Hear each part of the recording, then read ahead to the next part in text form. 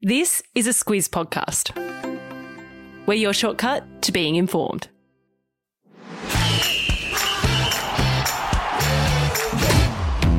Good morning, this is Sport Today, your weekday sports news podcast that puts you ahead of the game. I'm Sam Ferris. And I'm Lucy Watkin. It's Friday, the 18th of February. In your Sport Today, Vallieva's Winter Olympics ends in tears.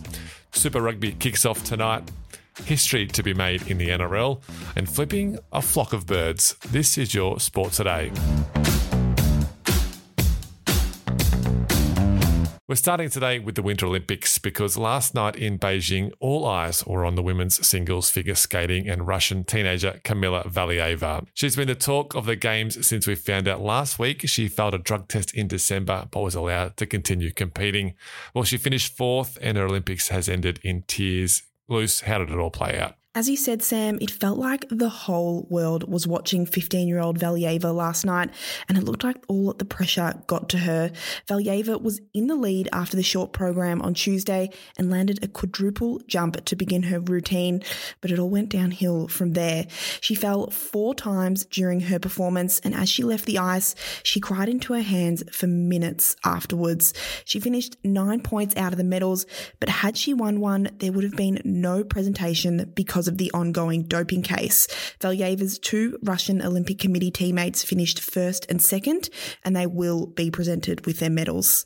So now we wait for the results of her doping case, which could take weeks or months, and Valieva and her teammates still haven't been given their gold medal for winning the team event earlier in the Games. Day 13 was another day to forget for America's Mikaela Shiffrin. She was tipped to win several gold medals at these Games, but Luce, she missed out for a 5th time yesterday. Yeah, this is perhaps the biggest surprise of the Games. Shiffrin came into the Olympics as a 2-time gold medalist, 6-time world champion, and is widely considered one of the best skiers in history. Experts predicted her to win up to 3 gold medals from 5 individual events, but in her 3 best events, she crashed out. One of those was last night in the slalom leg of the combined event, and afterward she said she's really frustrated and that she feels like a joke. But it's not all over for Shiffrin. She'll compete in the team event tomorrow, so she could still leave Beijing with a medal. Just the 3 more days of competition left, today being one of them. So check out the Beijing Blitz in your Sport Today feed if you haven't already for a quick news update each day of the Winter Olympics. It's a pretty good time to be a rugby union fan because the new Super Rugby Pacific comp starts tonight. Luce, take us through the new format, the new teams, and what we should look out for this season. Let's start with the big one, and that's the name change. The comp is now called Super Rugby Pacific, and the difference from other super competitions is that there are no South African teams. One of the reasons is because of time zones, but also COVID made it too hard to travel, so the comp will have 10 teams from Australia and New Zealand, plus 2 new teams. They are the Fijian Drua and the Moana Pacifica, who are based in Auckland but have been brought in to create opportunities for Tongan and Samoan players. Yeah, and one of those new teams, the Drua, will be first up tonight when they take on the New South Wales Waratahs. The Crusaders and the Blues, they're the 2 favourites to win the Super Rugby Pacific this season. Tonight's match is at CommBank Stadium in Sydney and it kicks off at 7:45pm Australian Eastern Daylight Time. You can catch every game on Stan Sport. And that brings us to today's trivia question, which is brought to you by the Union Live app. Download that for all your news and scores all season long. It's really, really handy. The Crusaders are favourites for the title, as we said, and we want to know how many Super Rugby titles they've won. Luce, help us out. You can count how many they've won on 2 hands. 2 hands, all fingers and thumbs included. Find out the answer at the end of the show. One of the big cricket stories of the summer was Tim Paine stepping down as Australian Test captain. He quit after a sexting incident with a Cricket Tasmania colleague from 4 years earlier went public. The colleague's name is Renee Ferguson, and she filed a sexual harassment claim against Cricket Tasmania last November, and now the details are out. Take us through the key points, Luce. In federal court documents filed yesterday, Ferguson alleges she was sexually harassed by 4 of her Cricket Tasmania colleagues when she worked there as a receptionist in 2017. She alleges Payne and his brother-in-law, Shannon Tubb, sent her unsolicited sexual messages that included inappropriate photographs. Ferguson also alleges then Cricket Tasmania venues boss Stephen McMullen made many inappropriate sexual comments towards her.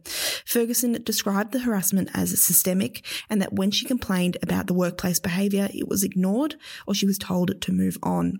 We're only hearing Ferguson's allegations now because McMullen tried to suppress his identity but failed, which means her claim has now been made public. Yeah, and the release of the documents will now renew pressure on Cricket Tasmania to explain how it handles complaints, including serious issues like allegations of sexual harassment. The two parties are scheduled for mediation next month. To some F1 news now, and the Australian who was in charge of the controversial decision to restart the final race of last season in Abu Dhabi has been removed as the Formula One's race director. Lise, this is still pretty fresh news. Where are we at with it? So this is all about that finish in Abu Dhabi last year, which decided the World Championship. Aussie Michael Masi was the race director and he failed to correctly follow the safety car procedure, which meant the race was restarted with a lap to go. We know what happened next. Red Bull's Max Verstappen passed Mercedes' Lewis Hamilton and won the world title. And it's fair to say Mercedes were not happy. Motorsport's governing body, the FIA, investigated the finish in Abu Dhabi and overnight revealed a restructure. There will now be 2 race directors, but Masi isn't one of them. He's been removed, but will have a new role in the FIA. We just don't know what it is yet. Yeah, and there's been a few other changes, so I've put a link to the full list in the episode notes. F1 fans got some other news this week. Season 4 of Netflix doco Drive to Survive will air on March 11 in Australia. Christmas has come early, or maybe a little bit late for footy fans. NRL trials start tonight with a doubleheader at Leichhardt Oval, and loose history is going to be made. Yeah, this is a big night for a couple of female referees who are going to make some history. Casey Badger is going to be in charge of the game between the Roosters and the Raiders, while Belinda Sharp, she'll referee the Tigers match against the Sea Eagles. The reason this is such a big deal is that it's the first time women will referee a top-level game under the one referee rule. Sharp has refereed NRL matches before, but that's when there were 2 refs on the field at the same time. Yeah, Badger and Sharp became full-time referees in 2019, and they've said they hope to one day be in charge of an NRL game. The trials start at 6 o'clock tonight. All 16 teams play this weekend, and you can catch all 8 games on Fox Sports and KO. One last bit of cricket news for the week, and we're going to Pakistan because Aussie all-rounder Ben Cutting has been fined for giving rival fast bowler Sohail Tanvir the double bird. That's 2 middle fingers. He had his gloves on, but you could still tell, Luce, there's a bit of beef between these two as well. Yeah, there is, and it goes back nearly 4 years to a game in the Caribbean Premier League where Tanvir did the same thing to Cutting when he got him out.